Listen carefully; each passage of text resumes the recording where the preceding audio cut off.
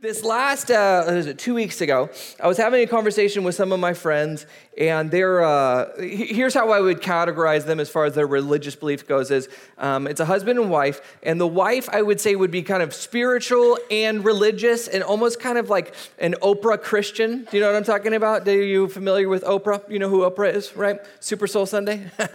No? Okay. Sort of Christian. I would say she believes in God and yet and likes Jesus, thinks he's great, but not really like dedicated or anything. Okay, and then the husband, kind of I would say agnostic, possibly deist. All right, believes there's a God out there. Not really sure if you can know him, her, it, whatever. And so we started to have this conversation about faith and I started to just ask them questions, all right? What do you believe? Do you believe there's a God? Yeah, I think so. Okay, all that kind of good stuff. I said, what about afterlife? Do you believe that there's an afterlife? And both of them say, yeah, there's an afterlife. I said, okay, great. Explain to me the afterlife. Is there a heaven and a hell? And the wife is the one answering most of the questions. She's like, definitely a heaven, probably a hell. And I go, oh, okay, that was spicy. Tell me about that. And so she begins to tell me the process of heaven and hell and how you get there. And it all kind of boiled down to this. It's kind of like the scales of justice, where one weighs higher than the other. Do you know what I'm talking about? Okay, and so she goes, it's kind of like that where if you do more good than bad, then you get in. I said, oh, okay. And then what happens, like, if you don't? Then you go to hell? And she's like, yeah, but I don't think you stay there. I think you eventually get to go to heaven through some process or something. I said, ooh, okay, great. And so she's telling me more and more about this. And I said, well, where did you get this idea from? Where did you get the idea of this concept of God? And I asked, do you think there's one true religion? And do you think, not the genes, but, the actual thing? Do you even know what that brand is anymore? Is that even a thing? 7 genes. Do you know what 7 genes are? Are you familiar with these? True religion, are those still around? Joe's genes, are those still a thing? I don't know. Okay, all right. I just wanted to see I'm wearing Levi's. So you know what Levi's are. Are we familiar with those? All right, God bless you. Here we go. Carhartt, do you know? No? All right. So where was I? True religion, that's right. So I asked her, do you think there's one true religion? No, I don't think anything like that. And I said, well, where did you come up with all of these beliefs about heaven and hell and religion and God and all that kind of stuff? And she said, well, I don't know. I just kind of, this is what I think to be true. And I said, whoa, you are putting all of your hope and your faith and possible eternity into, I don't know, this feels right to me. That is a lot of self-confidence right there, That is, I'm not even sure if I can sport a new leather jacket or not, and you're determining eternity just based on how you feel, all right? So that's a lot of confidence in yourself. And so we began to talk about this idea of Jesus because I posed this question. I was trying to listen and trying to kind of feel them out and see where they're at, and so I said this, I said, that's great. Those are interesting beliefs. And man, that's a lot of creativity. But what do you do about Jesus? What do you think about Jesus? Where does he play into this whole thing? And they kind of went, I don't really know. I said, well, let me give him a little more clear on this. I think Matt spoke about this a few weeks ago. In John 14:6, it says, Jesus says, I am the way, the truth, and the life. No one comes to the Father except through me. What do you think about that? Because Jesus is making this huge claim about who he is. He is saying that if you want to get to heaven, if you want to know God, it is only going to be through a relationship with him. And they both kind of just went, I don't know. That's crazy, That's a lot to think about. I said, yeah, because here's the thing with Jesus is eventually you have to make a decision about who Jesus is. And I've realized that the more people I talk to, whether they're Christians or not, everybody likes Jesus. They think he's a great guy. They like his teaching. They like what he has done for the world and how he cared for other people. But when you put quotes like this, where Jesus is claiming to be the only way to God, people kind of step back and go, ooh, I don't know about that. And no one wants to say, no, that's not true at all. That's ridiculous. Because Jesus puts you into a corner where he says, all right, am I lying about who I am? Am I a crazy person, or am I telling the truth? And no one wants to say he's a liar or a crazy person because they like all the other stuff that he does. And so they put them in this really uncomfortable place. And so when we have to think about this idea, and the whole concept is called exclusivity, or it's called the exclusivity of the gospel, where the gospel claims there's only one true religion, only one way to know God. And it makes us feel as modern people pretty uncomfortable because we live in this post-enlightened, Western, individualistic culture, pretty politically correct. And so when we say that there is only one true religion, if you say that in the public sphere, that sounds really intolerant. Like, you can't say that. And there's something emotional about it in which when we claim that there's one religion that is correct and all the others are false, you are really saying billions and billions and billions of people are wrong about their God and could be condemned to hell, if we're just being totally honest here. That feels very uncomfortable. Even saying it in a Christian church, you kind of go, ooh, I definitely wouldn't want to have that conversation with my friends. But what's interesting about it is this idea that we're telling people they're wrong and it feels uncomfortable is really only a problem that we experience in the West. Because if you went to the Middle East and you said, hey, do you believe that there's only one true God? And they would say, yes. And everybody else is condemned to hell if you don't believe in it? Yes. And do you have any problem with the fact that all these other people don't believe in that God? And they would say, no. Why would we have a problem with that? See, it's only in our culture, so we have to realize it's a contextual thing that we have an issue with the fact that Jesus claims to be the only true God. And here's why, and let me give you a little background information. Remember, we agreed that we were going to go a little deep, so here's the deal.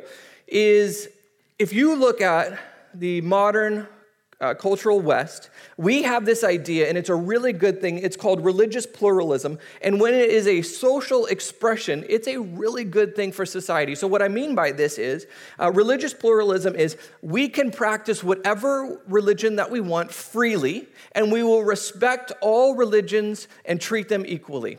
Right? That is a really good thing.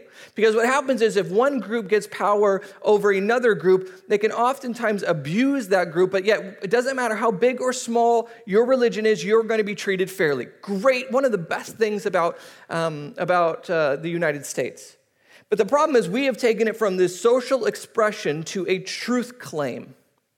So here's what this looks like. It goes from we live in a society where all beliefs, and this is very crucial, so listen, where all beliefs are given equal freedoms. Okay, so let me say that again so you don't miss it. We live in a society where all beliefs are given equal freedoms, and then we have switched it from that to we live in a society where all beliefs are seen as equally true. Now, do you see the difference between those? It almost seems like a fine nuance, but it is a huge worldview significance because it goes from all religions should be treated as equal to all religions are seen as truly valid. And that is a big difference, and that is a big problem. And so you've heard it stated, maybe you've even said it yourself before, where you say things like, what is true for you is true for you, and what is true for me is true for me. And Oprah says it best, there are millions of ways to be a human being and many paths to what you call God. There couldn't possibly be just one way.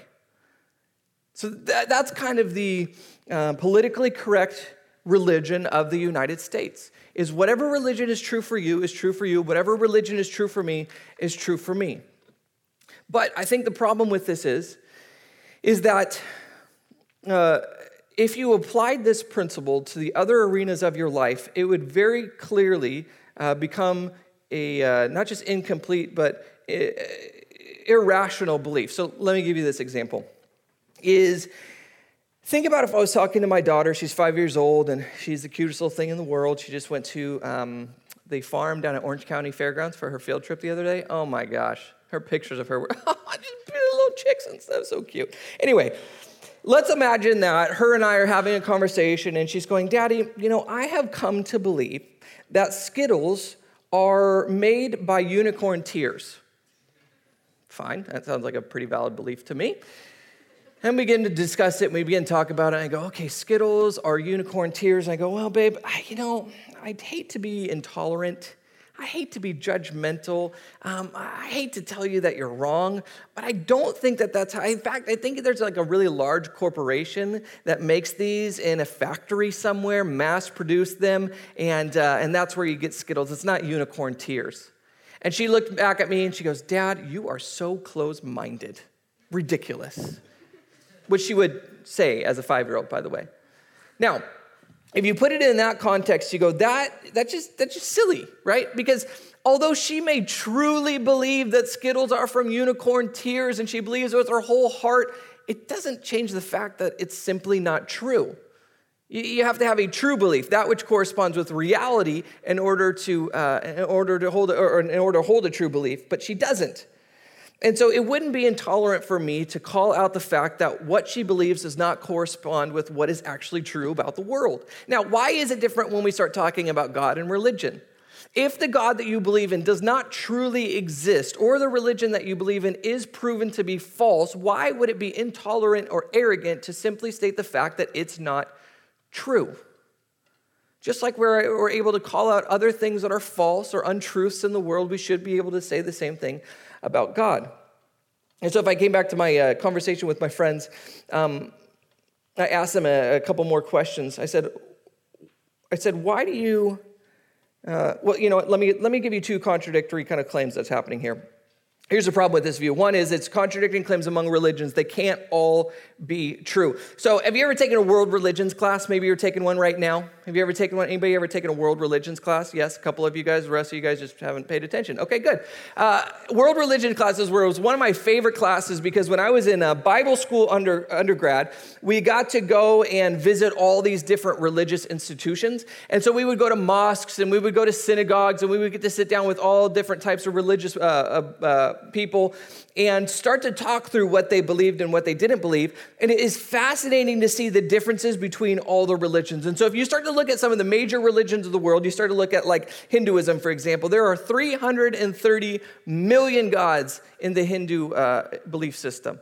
Or if you look at Buddhism, there's either no God or they're agnostic about the existence of God. Judaism, they have one God, and yet when you say that Jesus is God, they will say that you are blasphemous. Islam says the greatest sin you can commit is believing that Jesus was God, and they also claim that Jesus never died on the cross. And then Christianity centers on the very thing that Islam rejects.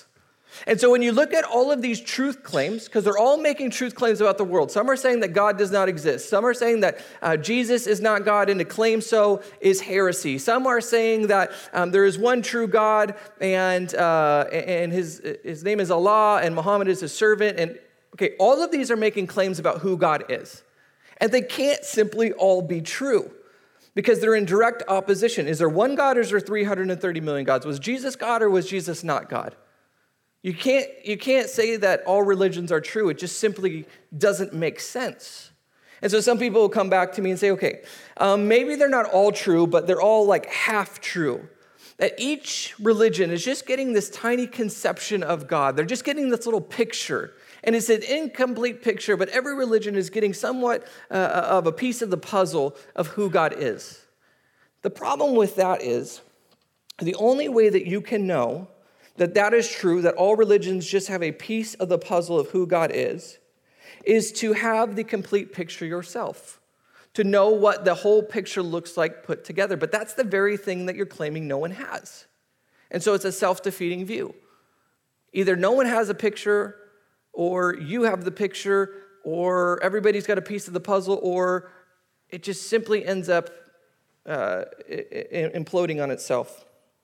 And so to claim that all roads lead to God, I just don't think works. And we continue on to look at what Jesus has to say. Jesus is telling his disciples towards the end of his life, he goes, hey guys, there is a place that I'm about to go, and you can't go with me, and here's what you need to know. He says this and continues on. He says, I'm the way, truth, and life. No one comes to the Father except for me. If you really know me, you will know my Father as well. From now on, you do know him and have seen him.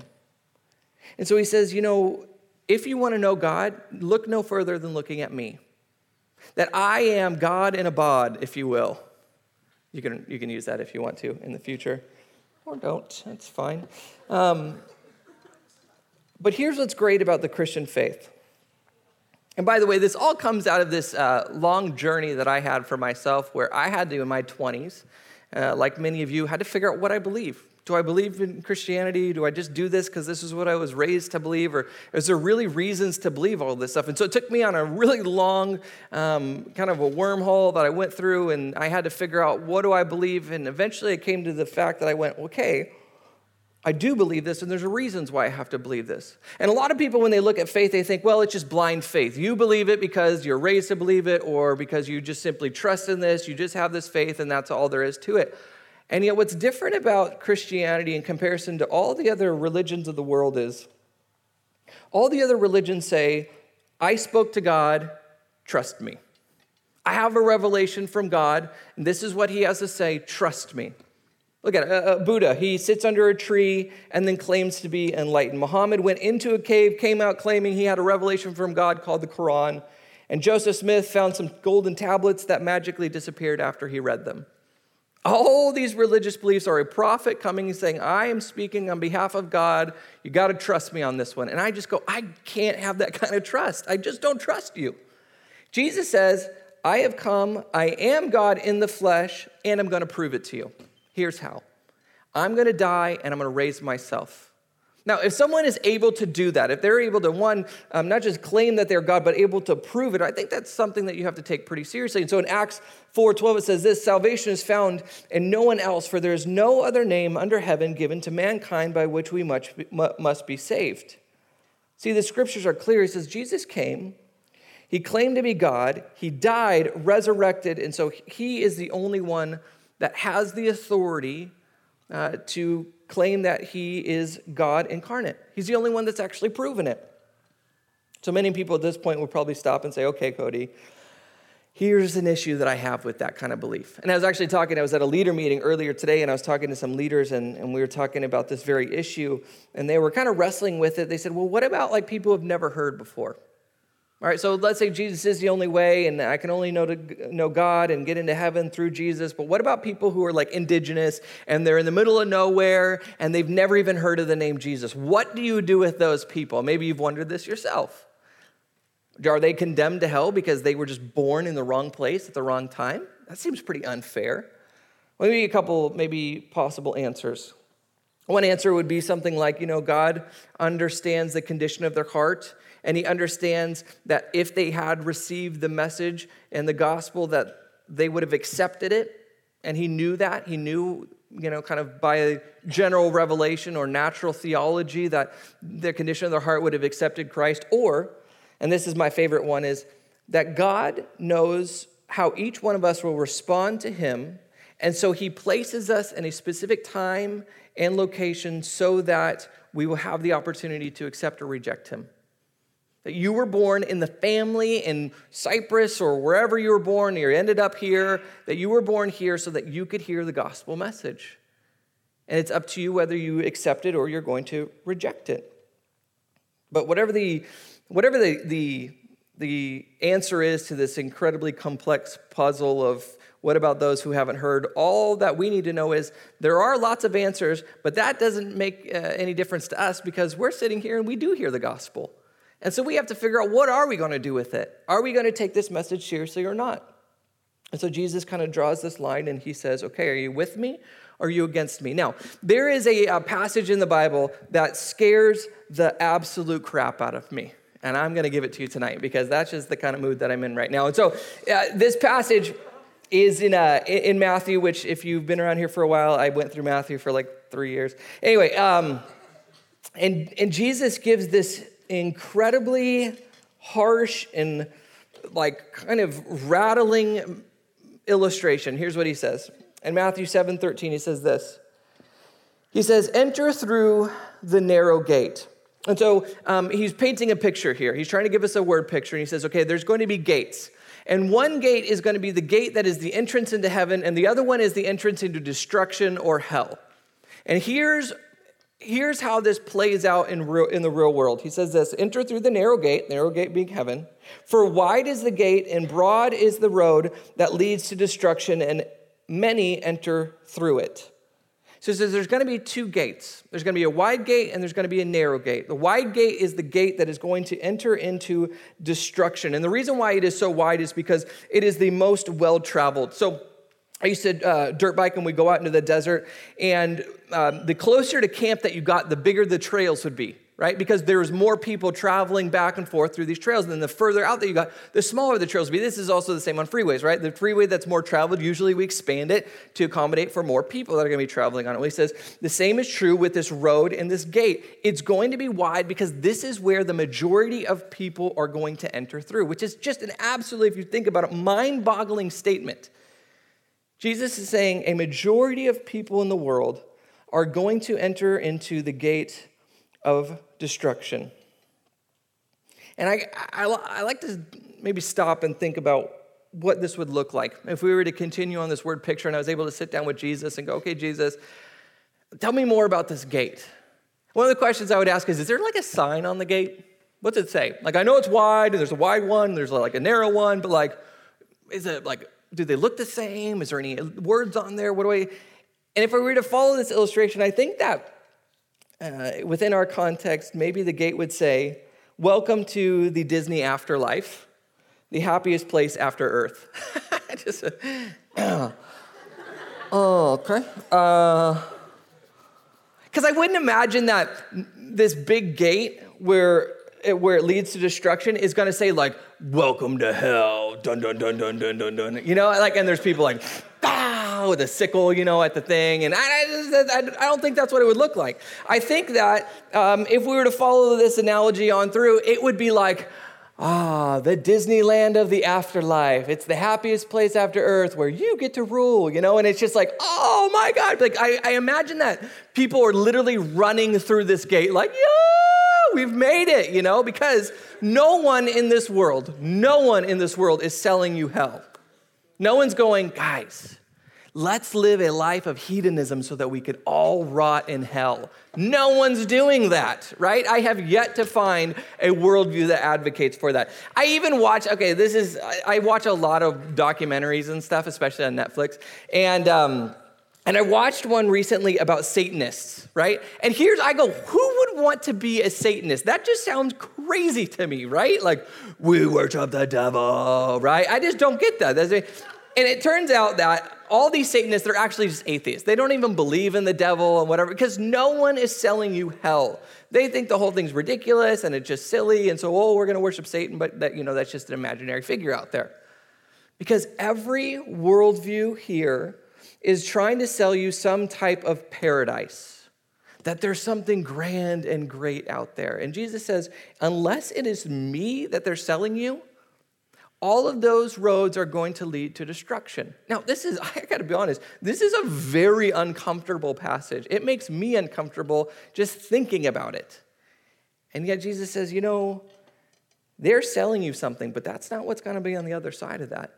Yeah, they're selling you the good life, and they're selling you YOLO, and just go out there and have fun. I know that's so old, but whatever. What's a new term? I'm so old now, I don't even know what's cool anymore. Cool, either do you guys. All right. And so, what'd you say? What is it? I heard you. That's right. You guys are as old as, you're old too. That just doesn't work. I need somebody like 18, 19 who'll be like, oh yeah, friggin' Macron. Okay. I heard one recently. What was it where you like, what was it? Matt, where's that one that I heard recently? Where'd you go? Oh, you heard this message. You're out. Okay, good. All right. Where was I? Oh, yeah. Okay. Narrow gate, wide gate. Okay. I think that the people who are selling us the wide gate are the people who are telling us, sure, all religions go to the same place, live your life, be happy. In fact, there's an incredible book and study by a Notre Dame professor where he talks about the religion of the day. And I actually ended up talking to my non-Christian friends about this because I said, the religion that you believe in actually has a name. You didn't make it up. Well, in fact, we kind of as an American society, we made it up. It's called moralistic therapeutic deism. And the idea is this, is that we believe that there is a God who exists, and he created and ordered the world, and he watches over us, and he wants us to be nice and good and happy and pretty much follow all the rules of the major religions, like the golden rule. And the central purpose of creating us is so that we could be happy and we could feel good about ourselves, and he's not really concerned about being involved in our life unless we need him. And then everybody goes to heaven if they're good when they die. That is moral therapeutic deism. That is the religion of America. And the problem is that would be just one of the many religions that leads to the wide gate. It's not true. We made it up. There's no reason to believe any of these things are true. All of these things lead to destruction. And Jesus warned us. He said, people are going to try to sell you the wide gate. In fact, it's going to be difficult to enter into the narrow gate. There is going to be obstacles along the way. Verse 14, but small is the gate and narrow the road that leads to life, and only few find it. Terrifying. If that does not scare the crap out of you, you're not listening. Because he says, the gate is small, the road is narrow, and only a few people are going to find it. It doesn't make it like, you know what, you could stumble into heaven if you're lucky. You know, you might just be cruising along one day, doing your thing, and like, oops, I'm in heaven. This is great. I just love this. That was such a journey. Oh my goodness. You know, life's a journey. Dig it. And then he goes on to discuss in the next verse. He says in verse 15, watch out for the false. Dude, this is getting so harsh. You guys got to read the Bible. This stuff is so crazy. Goes on and he says, watch out for false prophets. They come to you in sheep's clothing, but inwardly they are ferocious wolves. Okay, dude, this is so gnarly. I know Matt's not going to preach this because he's like, I want him to like me. I don't care if you like me or not, so we're just going to go for it. All right, so he says that not only is it going to be difficult to find the entrance into heaven, and it's going to be a narrow gate, but there is going to be people who are going to say, oh, yeah, I'm with Jesus. Come this way.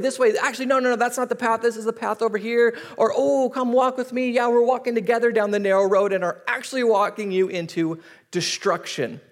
So not only is it difficult to find and there's going to be obstacles along the way, but there's going to be people who are going to try to deceive you so that you do not enter into the narrow gate. Do you see, this is crazy. He's saying that this is one of the hardest things that you're ever going to do is continue to walk towards that narrow gate on that narrow path. See, a lot of us, we don't like this idea. I don't like this idea. And so here's what we've done, especially as Christians, is I think that because this sounds tough, there's a lot of obstacles, there's deception along the way, that we go, you know what? I don't like the idea of the large or the narrow. I'm going to propose a third way, the middle gate, right? And so we insert, yes, but I found another way. It's called the middle gate. And so we're going to go down the middle road into the middle gate. We're not heathens. We're not doing these crazy things, partying like rock stars and popping bottles. We don't do that, no. Nor are we these super religious, legalistic people. We don't do that either. We're cool Christians who live the way that we want to, but we love Jesus as well. We drink a little, but we love the Lord, okay? Here's the illustration I would give you. Remember the game Simon Says when you were a little kid? You had to play this game where everybody plays okay, and Simon says this, do this, Simon says this, do this. You guys ever play? No, you guys are busy playing video games growing up or something? You can imagine it. Okay, did they have a video game called Simon Says? Do you recall this? Is this a thing that you guys did? No? All right. So if you imagine playing this game, and everybody's doing Simon Says, and there's like one kid over in the corner, like let's say right here, okay? You're that kid. And everybody's doing it, and they're like, well, we're having so much fun. Simon says, I didn't say it, you're out, right? And I go, hey, why are you just sitting there right now? Why aren't you playing Simon Says? And your response is, I'm playing it in my heart. I'm playing Simon Says in my heart. Yeah, I'm not actually doing it, but I'm doing it in my heart. I would go, you're done. Because that's not how this game is played. The game is played by you actually having to get up and play. You're going to have to participate. See, a lot of us, this is what we do in our Christian faith, is we go, I know that Jesus says to be sexually pure, and I know he says I should go and serve, and that I should give my time and my money, but I'm super generous and loving towards Jesus in my heart. And Jesus is going, what? That's not how this game is played. You actually have to live this out. You can't just love Jesus in your heart. Great, that's awesome, but you actually have to go and live like Jesus in order to play the game. Okay, let me give you another illustration. Let's imagine that my daughter, I tell her to go upstairs and clean her room, which she's sort of learning how to do, and she comes back to me and she says, Dad, you know how you told me to clean my room? I go, yeah. She goes, I memorized what you said. I even translated it into Greek. In fact, my friends are coming over right now, and we're going to discuss the very words that you told me as a small group. You proud of me? And I go, no, your room's still dirty. What are you doing? Because that's what we do too. We go, let's study the words of Jesus. Let's get in a small group, and we're going to talk about the words of Jesus. In fact, we're going to throw some Greek in there because that's deep. And yet we're not doing it. You got to actually go out there and you got to practice this stuff. You actually have to go out there and play the game. See, the danger is that we come to places like this and we hear about Jesus and we get our Jesus time in and we learn some good Bible stuff and then we go out there and we don't live any differently. That is the path to destruction. That is the wide gate. That is not the narrow gate. You have made up a middle way and that doesn't exist. And so he says this, and this is the most terrifying part. Hopefully this keeps you up at night. Just for 1 or 2 nights, though. Okay, not everyone who says to me, Lord, Lord, will enter the kingdom of heaven, but only the one who does the will of my Father who is in heaven. Many will say to me on that day, Lord, Lord, did we not prophesy in your name, and in your name drive out demons, and in your name perform many miracles? Then I will tell them plainly, I never knew you. Away from me, you evildoers. I think the way to summarize what this is called Christian atheism. You believe that God exists, except you act like he doesn't. See, you believe in Jesus, and if you're taking the theological quiz, you go, Jesus, Lord, and you go, oh yeah, okay, heaven when I die, Bible, yup, into it, right? And you go through and you make all the checklists, and yet it hasn't penetrated your heart. You don't know him. One day you may die and see him face to face, and this should scare you. Not scare you because you have to earn your way to heaven. That's not the deal. There's nothing that you can do. There's no good deeds that you can do in order to get it. It's only through a relationship. And so what he's trying to say is, do you have that relationship or not? Will you one day look at Christ in the face and will he go, well done, good and faithful servant, welcome home, or will he say, I never knew you, get away? See, that should be something that not pushes you to try to earn your salvation, should push you to go, Lord, if there is something standing between me and you, please let me get rid of this. If there is something that is keeping me from having a relationship with you, if I'm just fooling myself and I'm just playing Christian, I don't want to do that any longer. See, I think everybody has to have those moments, at least occasionally, in which they go, is that me? Is that me? I just got to double check. Is that, Lord, I'm not that person, right? Because do you see what these people were doing who didn't know him? They were prophesying in his name. They were performing miracles. I don't think you've done those lately. They would be super Christians, at least from our perspective. And yet Jesus says, I don't know them. I don't know who these people are. See, that should motivate you to continue to pursue your relationship with Christ. You shouldn't live with anxiety. You shouldn't always be going, oh my gosh, I don't know if I know. No. Just go, Lord, if there's anything that's keeping me from you, from us having a relationship, help me to see that and get that out of here. Help me to check my heart. Help me to make sure that I am who you want me to be, that I am truly following you, that I'm not playing Christian, that I'm not doing this to get an ego boost or to help myself feel better about something that I've done, but this is because I truly do know you. See, I think if we look at our society wants to do one of two things. They either want to get rid of God altogether, or they want to make God into something that he's not, into something that they control, into something that looks more like them and bends towards their will. And if we are to take Jesus seriously, we look at this and we go, wow, he's talking with incredible authority. He comes along and he makes some audacious claims, and he says that he is the only way and is only through a relationship with him. And so I've got to really consider if that's true. And if that is true, I've got to make sure that I do. See, from God's perspective, if we were to look at it, and I get this kind of objection sometimes, which they go, that just sounds so harsh. Why would God only make one way? How could God only make one way? There's billions of people. Why would he do that? But then if you look at it from God's perspective, think about this. God graciously creates us. He creates this incredible universe, this beautiful world that we get to live in. He gives us incredible gifts like love and reason and relationships and free will. And so he gives us all of these incredible things that we do not deserve. And then we as a people, we reject God and we decide, you know what? I don't want God. I want to be my own authority in life. I don't need you. I can do this without you. And so we rebel in this thing called sin enters into the world. And instead of him going, you know what? I gave you incredible place, incredible gifts, and you rejected me. I'm going to wipe you out. Instead of doing that, which we definitely deserved, he says, I'm going to make a way for you to have a relationship with me again. I'm going to go down into human history, and I am going to give you a way back to me. And our response after all of that is, well, I want more ways. I want more ways. That way is not enough.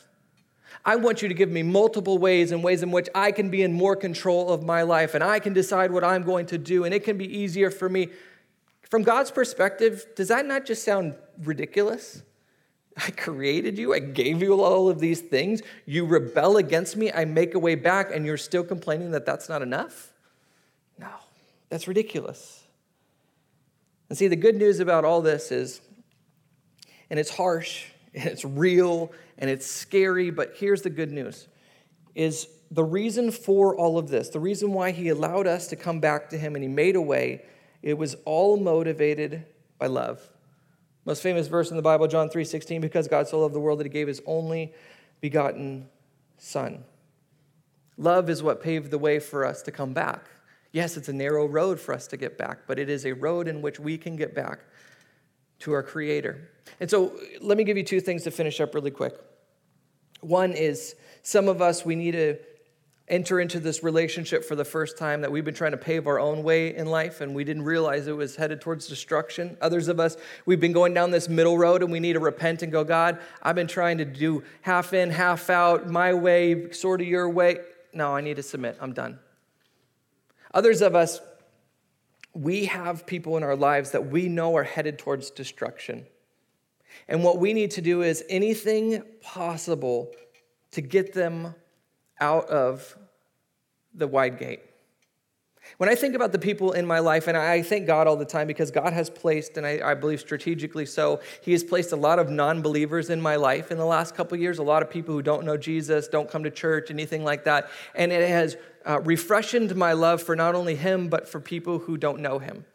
Because now I have a face, and maybe if you have been a Christian for a while, you've done this, you know that there's people out there in the world who don't know Jesus, and it's kind of this concept, and it's like we should go and love on them. But when it's a family member or a friend, you go, no, it's not just out there people, it's this person. It's my mom, it's my dad, it's my neighbor, it's my brother, it's my best friend, it's my gym partner, it's my whatever it is. You start to put a face and you go, I got to do everything that I can to stop them from heading down that path. Like, yes, they have free will. They're going to do what they're going to do. But I want to know at the end of the day that I have had the conversations, that I have invited them to the church, that I have done whatever I can to stop them from heading in a very destructive and eternal separation from God. I want to do anything and everything that I can.